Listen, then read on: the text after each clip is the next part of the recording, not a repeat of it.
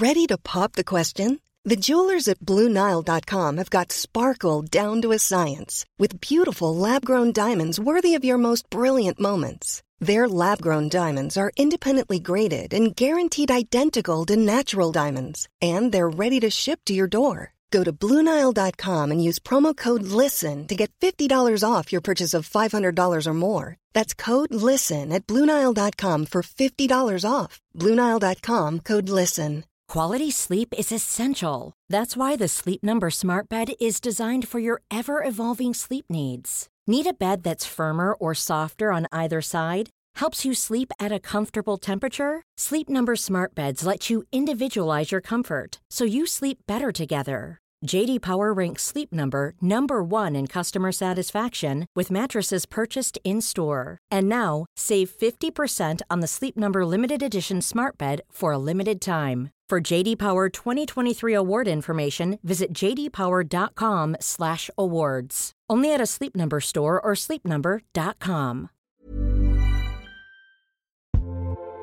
Sarah and I have talked many times about our desire to age as gracefully as possible, and skincare is a huge piece of that.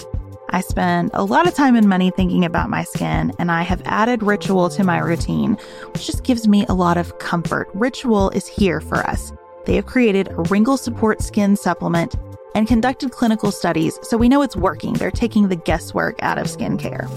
Ritual Hyacera is one of several Ritual products that I love. I take the daily multivitamin, I take a probiotic, and Hyacera is that once daily skincare supplement that is clinically proven to reduce wrinkles and fine lines and increase skin smoothness in 90 days. I recently met a friend for the first time in person as opposed to online, and we were discussing the fact that I am 43, and she said, "I cannot believe how young you look." And I thought, thank you, Ritual, for that. Start Hyacera to help minimize wrinkles without compromising on clean science. Hyacera from Ritual is a clinically proven skin supplement you can actually trust.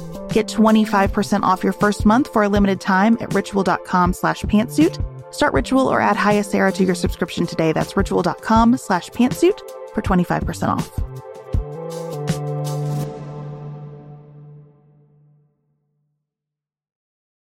"2016 continues to be the year of the unthinkable materializing." Today we talk about the UK's unprecedented decision to leave the European Union. This is Sarah from the left. And Beth from the right. You're listening to Pantsuit Politics. No shouting, no insults, plenty of nuance.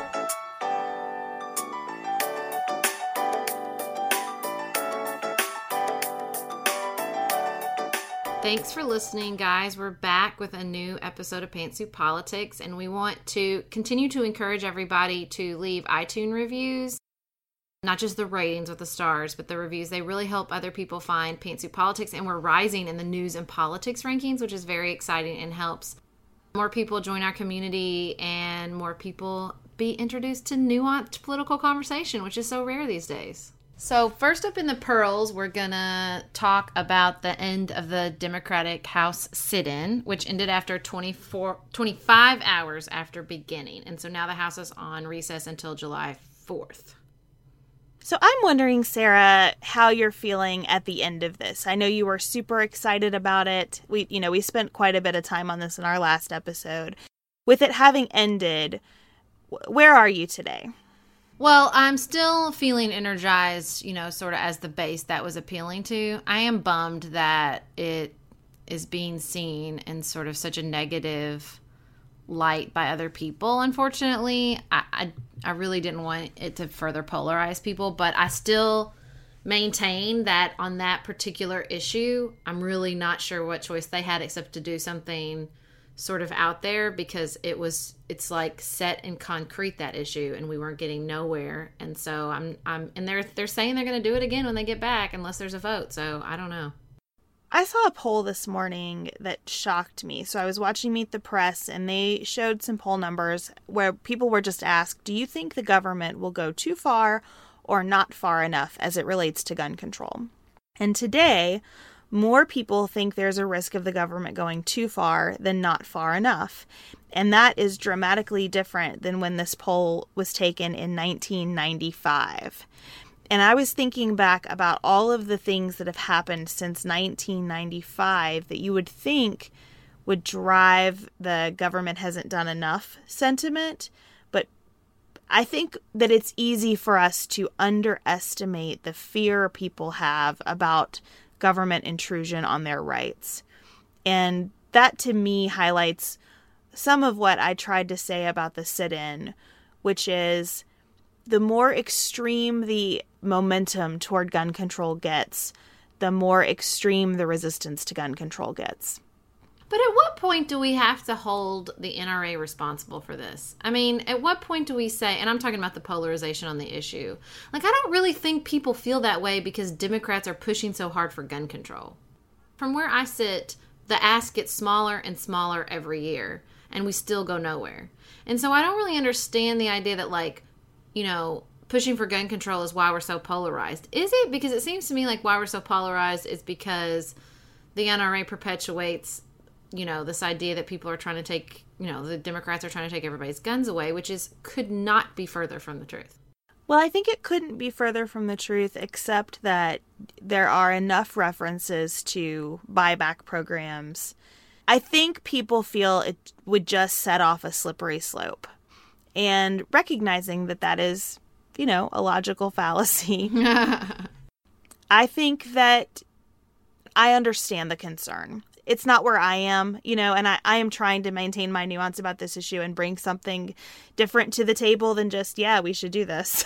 Because, you know, as we've talked about, I'm not a great advocate around gun control. I get the concern, though. I get the fear. As far as the NRA is concerned, you know, like I said in our Friday episode, I think the NRA goes too far in a lot of ways. But I don't blame the NRA as much as I blame our legislators, because they're the people with the power and the responsibility to take care of these problems. Well, I'm not going to debate that, that's for sure. Well, the news slowed down, I mean, sort of. And that if there's just one major story we're going to talk about coming up in the suit, that we thought we could do a state of the race update with regards to the presidential election. Yeah, depending on what poll you look at. But both polls show a major drop for Donald Trump, without a corresponding gain for Hillary Clinton. But in one poll, Hillary Clinton appears to be up by double digits. In another, the separation looks to be 4 to 5 points. So it's a really interesting time to be thinking about polling, especially in light of the Brexit story that we're going to discuss in the suit. The other thing that's come up in the race is, I don't know why we're talking about religion so much all of a sudden, but Donald Trump has sort of questioned Hillary Clinton's faith, and now we have Dr. James Dobson out there saying that Donald Trump is like a baby Christian, like he's had a recent sort of conversion to evangelical Christianity. I saw Paul Manafort interviewed about that this morning, and Paul Manafort was basically like, you can talk to Donald Trump about his faith, but what I'll tell you is that he has, you know, a broad coalition of support that includes evangelical Christians. I am so grossed out by this. I agree with that. First of all, let me just be abundantly clear. I don't like James Dobson at all, and have not for a very long time. Fun fact, was on a James Dobson radio program when I was still an evangelical Christian after the shooting at my high school. He was a part of the media that felt perfectly comfortable exploiting that story for his content purposes. That's not the only reason I don't like him. I got a long list, and I'm adding this to it. I mean, come on. Does anybody buy the sincerity of the story? Anyone at all? Unless it just serves the purpose to reinforce what you want to believe so that you don't have to vote for Hillary Clinton. Like, who believes either Donald Trump or James Dobson in this story? I just don't think it's good for us to be having this conversation. I really don't. And I understand that people's faith or lack thereof is important to some voters, and I'm not going to argue about that, because I might as well argue about whether the sky is blue, right? Like, I can be annoyed by reality, or I can accept reality as it is. I think, let me be clear, I think people's values and sense of integrity are essential. I do not like religious tests. I would happily vote for a Muslim for president. You know, I don't have any kind of litmus test around religion for office. And I would also happily vote for an atheist who appeared to be a person of integrity and value and who could do a good job in the office. So I just don't like this whole conversation. That said, we're having it. I don't get how this helps Trump in any way, though, because it seems completely opposite of his, no, I'm just going to tell it like it is thing. And telling it like it is for Donald Trump, I think he did early on in just saying, like, I'm a Presbyterian. That's pretty middle of the road. I think that was like a much more credible way to tackle this issue. I don't know. It just gets bleaker, doesn't it? Yes. And I think that what really bothers me is I feel pretty confident saying that the people that have questioned Obama's Christianity for 8 years and accused him of being a Muslim are going to act with shock and disdain if anyone questions the authenticity of Trump's recent conversion. And that's what really bothers me. Oh, interesting. Yeah, that could be true. Absolutely. Like, that's definitely a thing that's going to happen if it hasn't already, and I just haven't witnessed it because I don't watch Fox News. Come on. If you're not comfortable with somebody saying, which I'm sure is true, like, I can possibly believe that Trump has this recent conversion. Like, he's like Paul on the road to Damascus. Give me a break. And if he is, hooray, but don't trade in that politically. Yeah. That's what grosses me out, right? Trying to capitalize on this kind of thing, it really frustrates me. Well, and, we haven't discussed this in depth because there's just so much happening. But, I mean, he's had a lot of stories. He's had the big New York Times, I would say it's a bombshell that basically he has no money and no staff compared to other presidential campaigns at this point in the process. And side note, I feel like the New York Times is just quietly off to the side reporting the heck out of Donald Trump and his relationship with women and Trump University and they're just out there. There's no New York Times pundits, well, maybe there are, I don't watch cable news, out there, mouthing off a lot. They're just like, here's a new story. Here's more information on Trump over here, guys. I think it's really well done reporting, too. Mm-hmm. And it doesn't feel biased in any way. To me, it feels like facts. Yep. I thought the story on women was a great example of that because for all of Donald Trump's complaints about it, I thought it was a very balanced story. It included a lot about how he had promoted women within his companies, how he recognized women as great corporate leaders. If you wanted to just slam him, there was a lot that would have been omitted from that story. So I find them to be the most authoritative, credible voices on all the aspects of the campaign that they've covered so far. So hats off to you, New York Times. Y'all. Yeah, paper of record. Keep it up, New York Times. And also, I don't really think the only part that's because this came out and then she did the speech on his economic policies, which I thought was so great. But there's even a part of me that's like, and I've seen several stories about this. Like, there's a part of me that's like, is everybody doing such a good job he's going to quit? I mean, he's off in Scotland opening up golf courses. Not what you should be doing right now, friend. I thought this thing in Scotland was so odd. It was great, I think, for him to be in Scotland around this Brexit vote. Like, that shows his finesse in the media cycle, right? But I don't know. The fact that he kind of said, hey, good job, Great Britain, good luck to you, and let me tell you about the view from my lighthouse suites. Well, and they were like, have you talked to your foreign policy advisors? And he was like, about what? Nothing's happening. What? Sorry? Huh? What are you talking about? But, I think to the Trump supporter who's already with him, I don't think they are going to see a problem with any of this, right? Because the United States is too involved in the world already. So isn't an appropriate response like, good luck to you, Great Britain, but we're not all that worried about it. And he's a businessman, and we're totally cool with him being a businessman. That's what he's supposed to do. I mean, I think he's just positioned himself in a place where the people who are with him are going to be with him through those things. Now, how an independent reads him standing there, selling hotel rooms in the midst of what could set off global chaos in a lot of ways, I don't know. It doesn't seem to be favorable, but it's not that I think he's Teflon. It's just that I think that the people who are with him like him so much that they can spin all of his bizarre behavior. The one thing that I do want to say about the fundraising, it's so interesting to watch the coverage of that because from my perspective, if Donald Trump is to make a positive contribution that lasts to our politics, it could be his success despite the lack of fundraising, right? Showing us a model where you don't have to spend what equates to the GDP of a small country to win the White House in America. Well, but sneak peek to our interview with Fred Davis, I thought one of the best points he made, which was that he just had such incredible high name recognition when he started. So he's such a unique animal. Like, no, I don't think another person who hasn't been an American figure for 3 decades in the public eye could have shown up and have done it on that level. Also, I think it's interesting that he hasn't been spending that much, but 10% of it's been going back to his business corporation. So, yeah, I think it'll be interesting to see how that plays too. I think there are people who will say, well, that's fine because he self-funded everything. So that's just the cheap way to do it. He took donations. And he has said, he wishes that he didn't have to count, and he wishes he didn't have to pay himself for those things. I mean, I think there are some people who are going to see that as intelligent uses of resources. Yeah.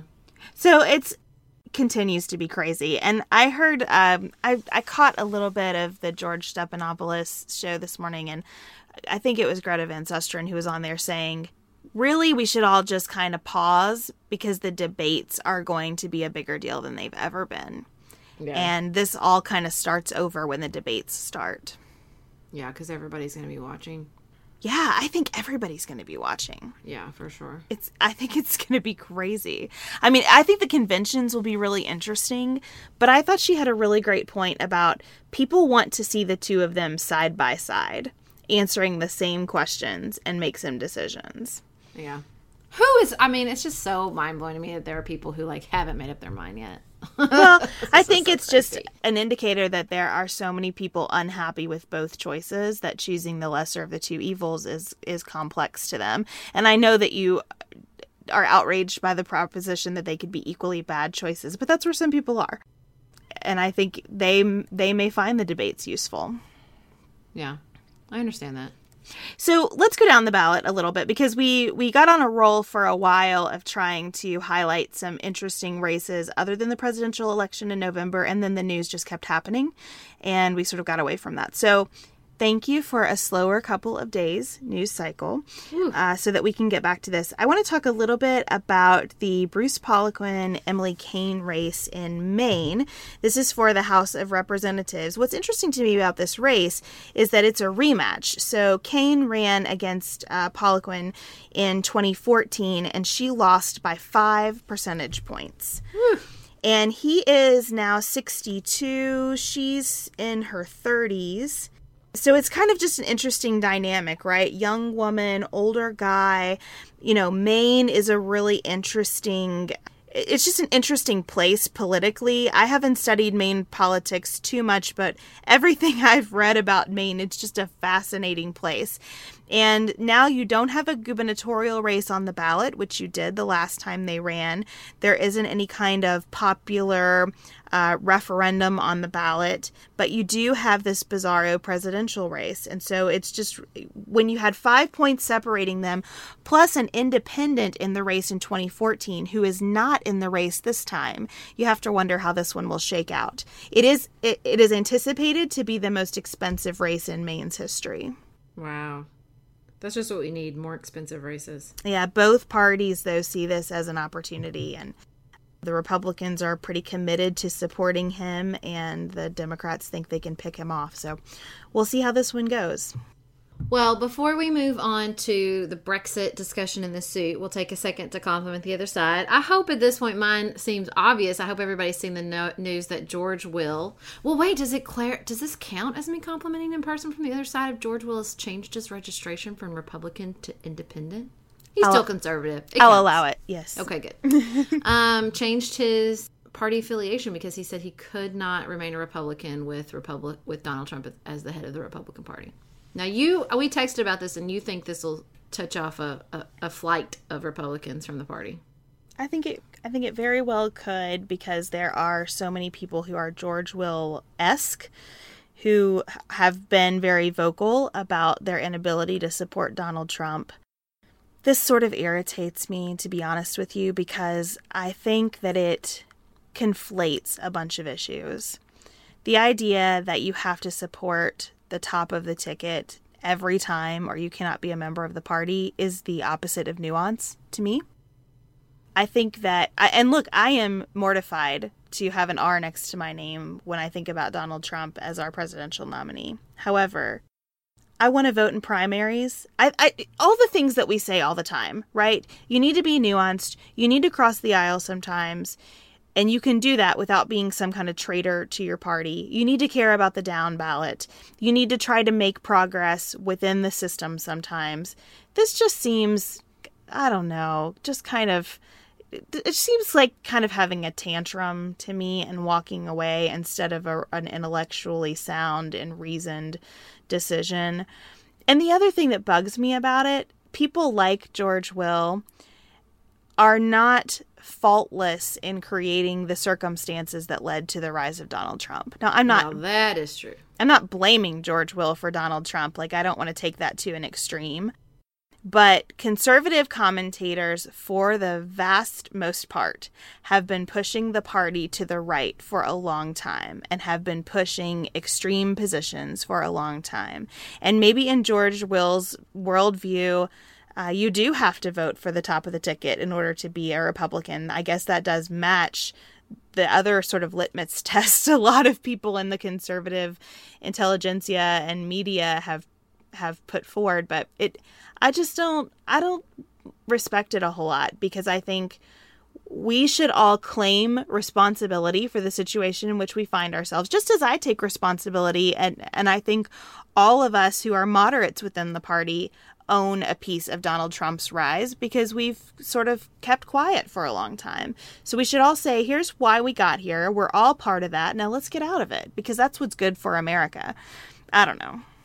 Well, the only thing I would say is, George Will doesn't have a lot of sort of pragmatic options as far as things he can do. He's not a legislator. He's not a politician. He's a thought leader. And I think that to somebody like him who really, even if he, hasn't come out as strong as he should. I mean, I've always seen George Will as sort of a person that, classic sort of Reagan Republican who really will, I don't read all his stuff, but I don't know if, and I can't speak to it definitively, that he's taken the stances he should have during when some of the more extreme factions of the party took control. And I'm sure I could read things that he wrote that made me mad. I don't know. I just think when you're sort of a columnist and a thought leader, your options are slim.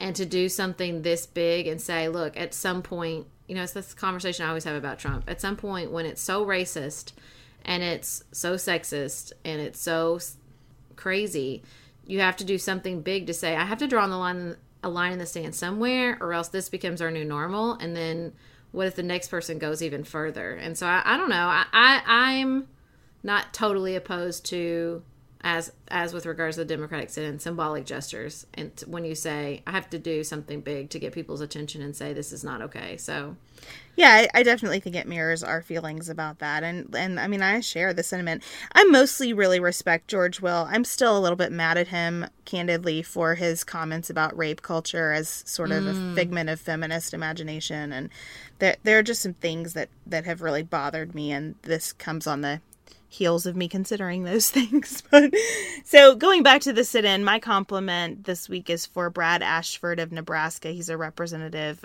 Democrat. I don't know a lot about Brad Ashford, but I appreciated that his office said that he set out the sit-in. That's a lovely turn of phrase. He set it out because he doesn't support either party shutting down Congress on any issue. And I agree with that. One of our listeners on Twitter said to me, I hear all of your points, but Republicans have shut down the government to make a point. And I said, amen to that. I don't agree with that either. I think that's awful. I think that's I think it's worse. It's a total abdication of your responsibilities as legislators. So, I appreciated that. I think it would take incredible courage if you were a Democratic representative to not participate in that activity out of principle. Now, we can be cynical about the reasons that he said this, right? But putting all of that aside, I like someone kind of standing up and saying, no, the process is important. Right. I agree. So we're going to talk now, speaking of process, about the referendum in the United Kingdom and sort of what happened and what it means from here. Looking for the perfect gift to celebrate the moms in your life? Aura frames are beautiful, Wi-Fi connected digital picture frames that allow you to share and display unlimited photos. It's super easy to upload and share photos via the Aura app, and if you're giving an Aura as a gift, you can even personalize the frame with preloaded photos and memories. You guys, I love my Aura frames. I have one in my office. I have one in my kitchen. I have given one as a housewarming gift. I have given one as Mother's Day, Father's Day. They are the most amazing gifts because this app is a game changer, in my personal opinion, in digital frames. It makes it so easy to get the pictures on there and even videos. It plays like you're in Harry Potter, you guys. It is the best. I love mine so much. And right now, Aura has a great deal for Mother's Day. Listeners can save on the perfect gift by visiting auraframes.com to get $30 off plus free shipping on their best-selling frame. That's AURA frames.com. Use code PANTSUIT at checkout to save. Terms and conditions apply.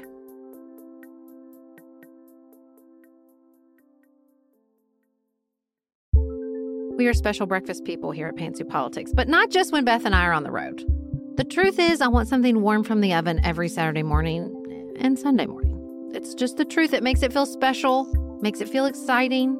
I don't want to work at it. So the first time I ever saw Wild Grain, which is bake from frozen subscription box for sourdough breads, fresh pastas, and artisanal pastries, I was obsessed. You guys, I've been a member for over a year. It's amazing. It's so easy. Every item bakes from frozen in 25 minutes or less, no thawing required. You can fully customize your Wild Grain box. You can choose any combination of breads, pastas, pastries. You can even build a box of only breads, only pastas, or only pastries if you'd like. And for a limited time, you can get $30 off the first box, plus free croissants in every box when you go to wildgrain.com/pantsuit to start your subscription. Sometimes I make one single croissant just for me because I want to feel special, and they're so good.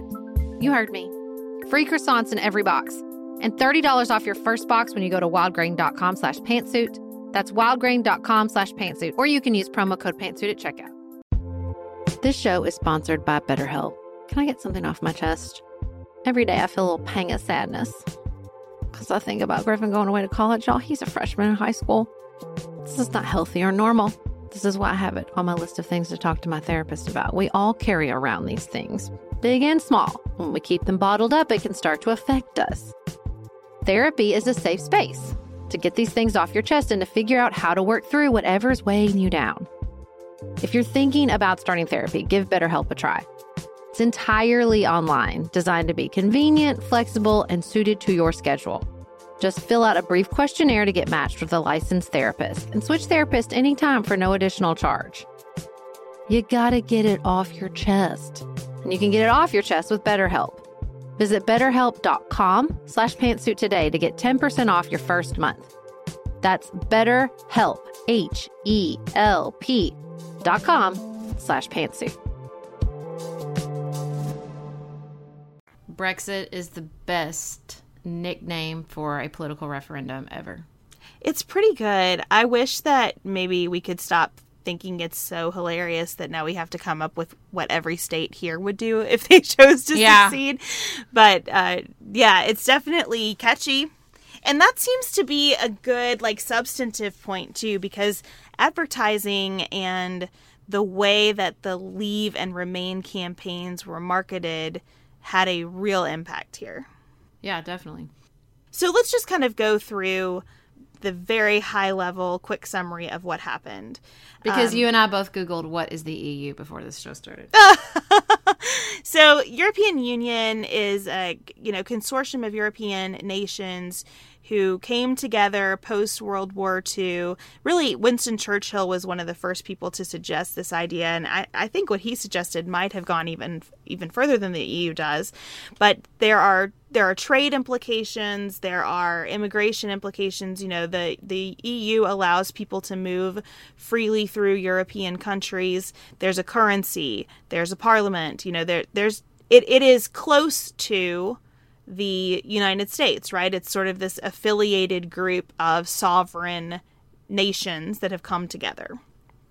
So a growing movement in the United Kingdom, the UK Independent Party, started winning elections and made the point that, look, we're sending all of our money outside of the United Kingdom, and what do we really get back for it? And everything is being governed for us from Brussels, and we don't have enough direct representation in Brussels. And so they started to gain a little bit of traction.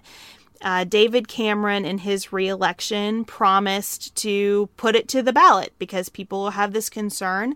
I think he thought there was absolutely no way the country would vote to leave the European Union. So he said, you know what, we'll vote on it. And so seriously, he won. So angry when I learned this part about the story. He won re-election, and so the time came for everyone to vote on it. And I think that at the beginning he still felt there was no way that people would vote to leave. And as the campaigns wore on, people started to get nervous. They called in, they kind of did a phone a friend to President Obama, who went over and expressed the importance to the United States of Great Britain as an ally and Great Britain as a part of the European Union. Tons of advertising. Guys from the original Top Gear guys, talked about how important it was to remain with the European Union. And as the votes started coming in, I was glued to my television because it was 50-50 over and over and over again. And you could tell that it was going to be very close. And by the time I fell asleep with the sleep timer on the TV, because I really couldn't turn it off, the vote to leave was starting to creep ahead, and that's where they ended up. Well, as we all, know, I was pretty dismissive of this on previous Pantsuit Politics episodes. I was like, nah, never going to happen. Because I really didn't think it was, and I obviously wasn't alone. I'm furious that this was a stupid campaign promise. If you can't win without appealing to people's fear, don't run. Like, seriously, David Cameron? And once I found that out, J.K. Rowling had tweeted a couple things like Cameron's legacy will be splitting up 2 empires or something. And I really couldn't, I had no context for what she was talking about. And then I realized, oh my gosh, this is what she's talking about. They didn't have to have the stupid vote. It was him. So we have a listener who is from Northern Ireland, and she left a comment on our Facebook page that we thought we would read because she gives a really nice summary, I think, of how a lot of younger people in Great Britain are viewing this issue. She said this referendum was a punt by David Cameron so he could win the last general election. He thought the Remain vote was a sure thing. Boris Johnson only joined the Leave campaign because he wants to be prime minister, and it was the fastest way to usurp Cameron. The Leave campaign lied to the voters, offering empty promises and no real plan for after an exit. The Remain campaign couldn't make the facts sexy enough, plus the EU is not exciting. The UK arguably has the best deal among the EU members, but because the EU's impact is invisible, you only hear about it when there's controversy. Now the Leave campaign is going back on some of its promises and stalling invoking Article 50, which starts the clock on EU exit negotiations. And just a side note here, my understanding is that under Article 50, there's a 2-year period to negotiate the terms of an exit from the EU. I'm going back to her comment now. This result may cause the UK to split. Scotland may have another vote for independence, as 62% of them voted to remain. There are also calls for a border poll in Northern Ireland, my home, asking to reunite with the Republic of Ireland, as 56% voted remain. This could re-spark the Northern Ireland troubles. What is sad is that a lot of Leave voters will be the first hit by the effects of Brexit. They voted to turn back the clock to when manufacturing, steel, and coal were dominant in the UK, but that time does not exist anymore. A lot of young people feel like the older generation have sold us out. We overwhelmingly voted to remain. We feel betrayed. Well, and she commented on a post in which I shared a really good New York Times article, Brexit and Europe's Angry Old Men, where it talked about that it was a victory for people who neither had the guts nor the imagination to take on the downside of globalization. Yes, globalization and Europeanization has taken their tolls, both on traditional forms of democracy and on traditional job security. But instead of tackling these problems, the Farraguts of the world have started the next ideological war. And I really think that was so insightful and so on point for what was happening here.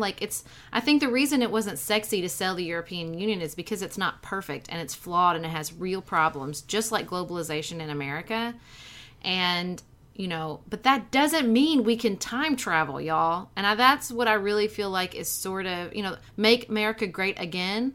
That's what that's promising, right? To go back into time to where everybody thought things were easier and simple, but a huge portion of the population was left out, first of all. And second of all, it wasn't like that. And it doesn't even matter if it was. We can't go back there. It's not going to happen. And Brexit isn't going to make it happen any more than, in my opinion, electing Donald Trump would. I was interested in how simple the ballot was for this movement. And in some ways, I really admired it because it was a ballot that anyone could pick up and understand. Do you want to stay? Do you want to leave? Was it too simple? Is that why people were Googling, what's the European Union? So that's part of what I wanted to talk about, because when you think about the anger that motivated people to check the leave box, is that anger about immigration? Is it about trade policy? Mm-hmm. Is it about the fact that our dollars are leaving our borders? There are so many motivators that are really critical to understanding when you think about negotiating an exit that gives people what they thought they were voting for. And so I watched the process of this with some fascination, especially because I just had a really interesting lunch with a couple of people here locally. And in the course of that lunch, one person said kind of offhandedly, like, I wish that we weren't a representative democracy. I wish that we had constitutional conventions and we just put everything to a vote. I'll pick up my smartphone and vote on different issues. And I thought that was such a fascinating perspective. It's not mine at all, but I thought it was really interesting. And that's sort of what happened here, right? Like, we have this giant decision with ramifications that are really difficult for anyone who doesn't live in the political world every single day to understand. And we just sort of put it to the public. And it's like, now what? Because we don't really know what the public was trying to say other than we don't like this today.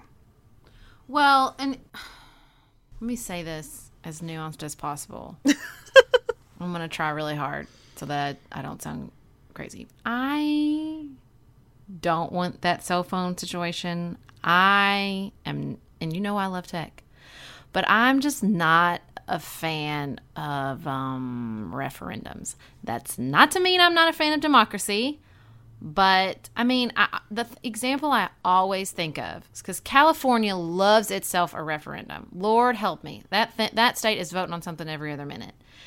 And what I remember is probably it was a little bit after Proposition 9 passed, which is a whole problem unto itself. But LA had this crazy expensive high school built. Do you remember this? It was like Robert Kennedy High School. They just finished it. It had some $1 billion movie theater and sports. And it was like this super, super expensive, nice high school. Only problem, California was broke at the time. And I was like, what happened? And then guess what happened? It was a referendum. It was hey, do you want this $900 million high school for your kids? Yes, I do. Check yes. It sounds like such a great idea, but governing is really not about just polling. That's not what's happening, right? It's more complex than that. Governing is nuanced. It's checking our resources. It's checking how these decisions affect the minority. It's about a lot of different factors, and just saying, what do y'all want to do next is really not a strategy, and it's not a smart way to govern. I'm just not a fan. Well, I think that it'll be really interesting to see what happens now, because David Cameron, instead of invoking Article 50 and starting that clock for negotiations, has said, peace out, guys. So he's resigning as prime minister, and there has to be a new leader now. Parliament also has to adopt the results of this referendum. It's not binding. Well, and I read that Scotland and Ireland basically have to approve it, and they voted, if anybody follows Donald Trump's Twitter feed, to remain in. So I don't know. I think it's likely that the new leader will be like, oh, well, we asked Scotland and Ireland, they have to prove it, and they said no, so no go. So it's possible that this never really happens. It's also possible that it happens, but that all of the things that motivated it happening get negotiated away. because it's hard to imagine everybody getting a new passport and people from... So you have this side of like, I don't want people coming into our country. Okay, but you want to go into theirs, right? Like the ability to travel freely throughout Europe is a very big deal. And it's a very big deal to young people, which is why they were voted to remain in. Like I saw a lot of t-shirts that said like, I'm not British, I'm European. It was really interesting. And to our listener, Kiki's point, you know, there is money flowing back into the United Kingdom. It's just it's sort of like government funding for things. You don't know what you got till it's gone.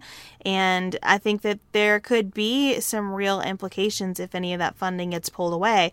So there could be an exit negotiated that doesn't really address immigration. There could be an exit negotiated that involves Great Britain entering into and ratifying all of the treaties that they were part of as a European Union member.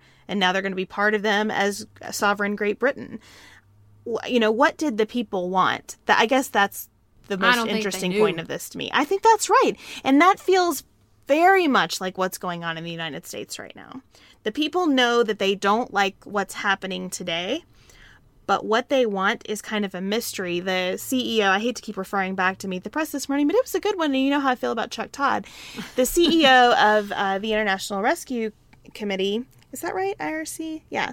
Was on Meet the Press, and he said, populism is very popular until it gets elected. And then it has to actually govern. And that's where everything breaks down. Yeah. And I think that, I just think that the best part for me and why that column really appealed to me is just the acknowledgement that what we've had in conversations over and over again. But I thought that piece did a really good job of putting together the nuanced position of, you know, we all double down on our sides. Globalization's terrible. Globalization's awesome. Well, maybe we should just say, yeah, we understand. You're right. Parts of globalization have been really terrible. And parts of these trade agreements have been really terrible. But the answer is not to just shut it all down. Like, let's work together on a solution and helping the communities that feel abandoned by these, not just saying we want to go back in time. It doesn't work like that. To me, the big point is complexity, because I can fully understand how if the United States were part of some block of countries and we felt that all of the major decisions that impacted our lives were being made outside of the United States, I can see thinking, now what's this about? We're a sovereign nation, and I want to be a sovereign nation. I want to be closer to my representatives. It's sort of my reasons for being a Republican, right? I want more local problem solving. I can understand the instinct to exit the EU. I think that it is wrong to have a campaign about something that has all of these layers without getting really specific about what this means and how it is to be done. That's what bothers me. The complexity we haven't even touched on is the historical importance of the European Union, the fact that a big, huge problem that many people who wanted to leave the Union had was with immigration, and just sort of the historical component of, do we all remember when we were blaming one group for all the problems in Europe and what happened? And that's why we have the European Union, not to mention Britain's incredibly strong role in forming the European Union. Like, it's really not just the truth is the European Union wasn't formed just because of globalization. It was formed to prevent world wars in which millions of people died. And so it's really not, about your pocketbook. Let's have a historical perspective about why this was important and why we want it to remain. I don't want another world war. I don't want everyone in Europe to decide that Muslims are to blame for all their problems. That ended badly last time. And so there just seems to be a total, if I was a marketer in charge of the Remain In campaign, half of my campaign would have been about the future and young people and why they support this, but half of it would have been about the past and why Remaining In isn't just about looking forward, but it's about acknowledging where this came from and selling, the importance of preventing these sort of conflicts in the future. Sarah and I have talked many times about our desire to age as gracefully as possible, and skincare is a huge piece of that. I spend a lot of time and money thinking about my skin, and I have added Ritual to my routine, which just gives me a lot of comfort. Ritual is here for us. They have created a wrinkle support skin supplement and conducted clinical studies, so we know it's working. They're taking the guesswork out of skincare. Ritual Hyacera is one of several Ritual products that I love. I take the daily multivitamin, I take a probiotic, and Hyacera is that once daily skincare supplement that is clinically proven to reduce wrinkles and fine lines and increase skin smoothness in 90 days. I recently met a friend for the first time in person as opposed to online, and we were discussing the fact that I am 43, and she said, "I cannot believe how young you look." And I thought, thank you, Ritual, for that. Start Hyacera to help minimize wrinkles without compromising on clean science. Hyacera from Ritual is a clinically proven skin supplement you can actually trust. Get 25% off your first month for a limited time at ritual.com/pantsuit. Start Ritual or add Hyacera to your subscription today. That's ritual.com/pantsuit for 25% off.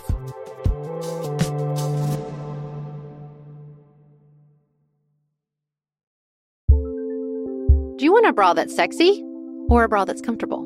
Thanks to Third Love, you can have both. Third Love was started to take all the frustration, ick, and out of bra shopping. That's why they make solutions for every bra problem, aka problems. Their bras make it easy to bring back perkiness you haven't seen since high school, get smoothing you know where, and have straps that actually stay put. Designed at their headquarters in San Francisco and made from premium materials, they put every style through hours of wear testing on real women, including themselves, before it's given the stamp of boob approval.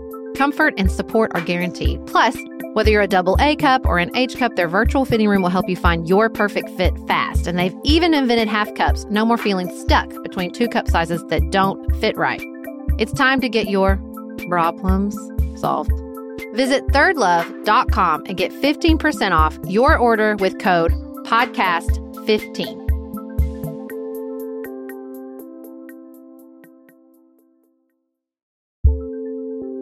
There's not much worse than a dry and itchy scalp.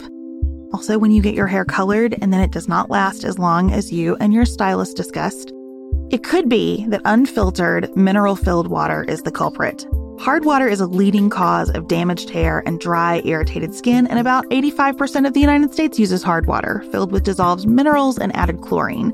That's where Canopy's new filtered shower head comes in. Canopy, known for their beauty hacks and reimagined humidifier, has revolutionized the filtered shower head. Dermatologists recommended this unique 3-stage filtration system greatly reduces contaminants and odors in your shower water, leaving you with healthy hair and glowing skin. Best of all, the Canopy filtered shower head is hassle-free. Installation is a breeze, and its unique quick-release filter replacement feature allows for seamless filter replacement unlike any others on the market. Go to getcanopy.co to save $25 on your Canopy filtered shower head purchase today with Canopy's hassle-free filter subscription. Even better, our listeners can use code PANTSUIT at checkout to save an additional 10% off your Canopy purchase. Hurry, your hair and skin will thank you.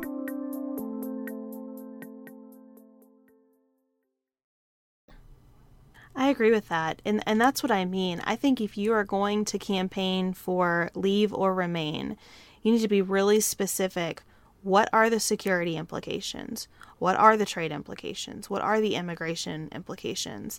The idea that this is just, do you love being British or not, is really insulting to the people of Great Britain and unworthy of them. And I think the interesting thing about talking about this on a show that is really about U.S. politics is that we have this same kind of dynamic going on in our race. We were just talking about whether or not Donald Trump is a born-again Christian. Like, what a ridiculous subject when you think about all of the things that are happening in our country, but we don't have any specific policy to talk about because, as Kiki said about the Remain campaign in Great Britain, that's not sexy enough. You know, It's just, there are 3 things for me about this: the complexity of the issues, the intergenerational dynamics, which I think are fascinating, and polling, and the fact that this result seemed to come way out of left field. And I think that is so closely related to the generational issues. You see so many times now on American television polls that are conducted in partnership with SurveyMonkey or whatever. I think that we are forgetting what a giant population of baby boomers and older are out there. Those folks vote. Mm-hmm. They vote, and they're not, I think, getting captured in all of our polls. Yeah, I agree. And I think that the conversation about these generational gaps is going to come to a head. I don't know what form that's going to take, But this is why I think you can't count Donald Trump out yet, because I think there are so many people in the United States in that older generation. And that's not to say that, of course, not to say that every baby boomer is a Trump supporter, right? Like, I mean, that's ridiculous. But I think there are a lot of people in the older generation. This is why Fox News is so successful, who feel really strongly. They're very informed. They're very engaged. And they're not going to get caught in a SurveyMonkey poll. Yeah. Well, Brexit. Here's hoping that everybody dawdles and delays and it doesn't happen. But that we all take the lessons learned just the same. Yeah, I don't know what that looks like exactly. I don't know what happens if it doesn't happen. Because it's the same question that I had about what if the Republican Party denied Trump the nomination? What do you do when the public has spoken? Even now that the public is expressing regret, how do you... I mean, that's to your point about why sort of direct democracy is a scary thing. Because you have decisions made without context or perspective, followed perhaps by regret and very little stability. So there is a petition circulating for a second referendum. Yeah, and it crashed the website. So many people tried to sign it. So I don't know what happens here, but it's something to be watched and learned from here in the United States for sure. Definitely. So next up in the Hills, we're going to be talking about a few upcoming and current summer movies.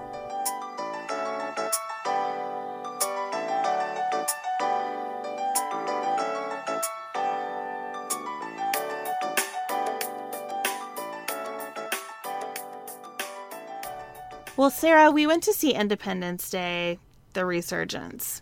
Well, I did not know that existed until 3 days ago, P.S. Apparently, we wanted to feel old. I only saw it because they were advertising it online. I was catching up with Unreal, which, P.S., everybody should watch. It's so good. It's like a Lifetime show, drama about like the producers of The Bachelor, like a Bachelor-esque show anyway. It's really good. And they were advertising it, and I was like, holler, what? I did not know this was a thing. It's been 20 years since the first Independence Day. No, that's wrong. Check your math again. I agree. And the kid who was Will Smith's son in the first Independence Day is now like the hero of the story. No. I know. Fortunately, Vivica A. Fox still looks amazing, and she's in it, and it makes me feel a little bit better about the aging process. A tiny bit better. So we go see it, and I don't want to talk a whole lot about that movie because really all I can say is that it makes the first Independence Day look like a masterpiece of subtlety and restraint. That's hilarious. It is so ridiculous. But it was Friday night, and you know how I want sort of bubblegum kind of entertainment, and so it was... Why didn't you go see Finding Dory?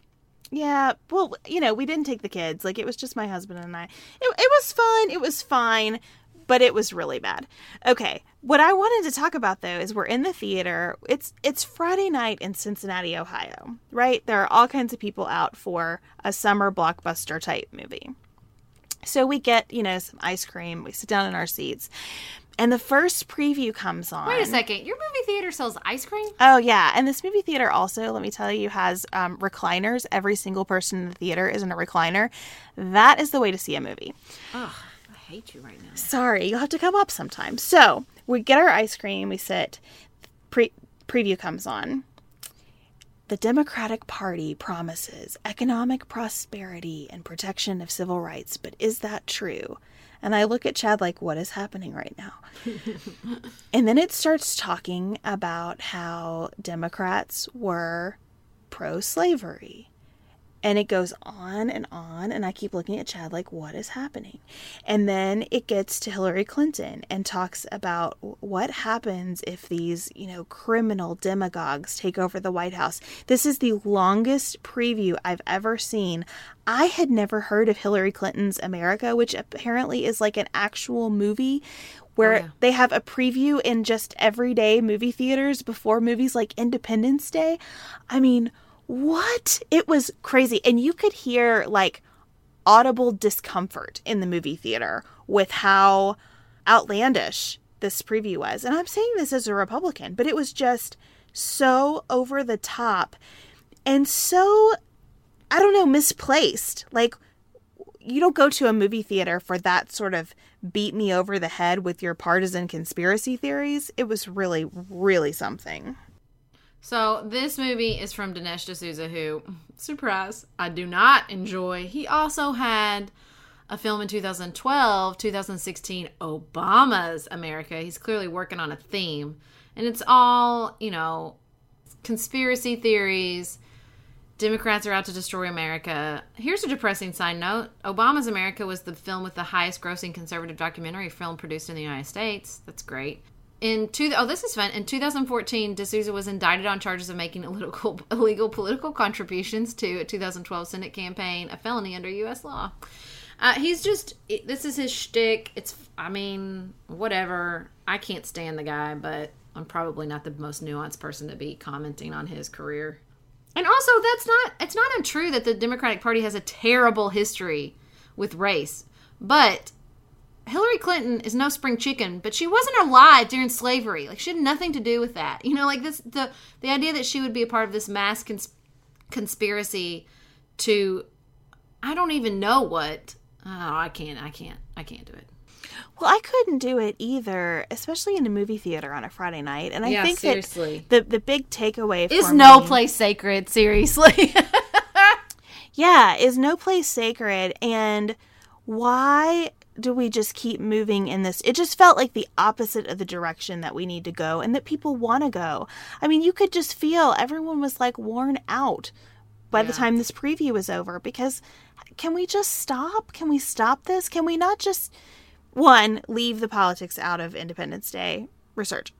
And two, can we just say, like, I loved what John McCain said about Barack Obama when the woman asked him the question about believing that Barack Obama was, secretly anti-America. And he said, no, ma'am. He is a very good American and a patriot and a person with whom I seriously disagree.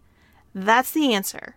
Let that be the tone of our politics. And because I guarantee that any pollster sitting in that movie theater Friday night would have found that everyone left thoroughly disgusted by that trailer. Well, and can I just say this? I had an exchange on Facebook, and here's the problem. I have lots of exchanges on Facebook, but this one in particular is illustrative. I have this one person on my Facebook feed who is just hardcore absolutist. Hillary Clinton is a monster and a criminal, and she wants to destroy America and, the whole shebang. And I said, the problem with this is that when you push that hard and you make her out to be a monster, what is the assumption and implication for anyone who supports her or votes for her or, like me, worked for her? The best case scenario is that I am a fool.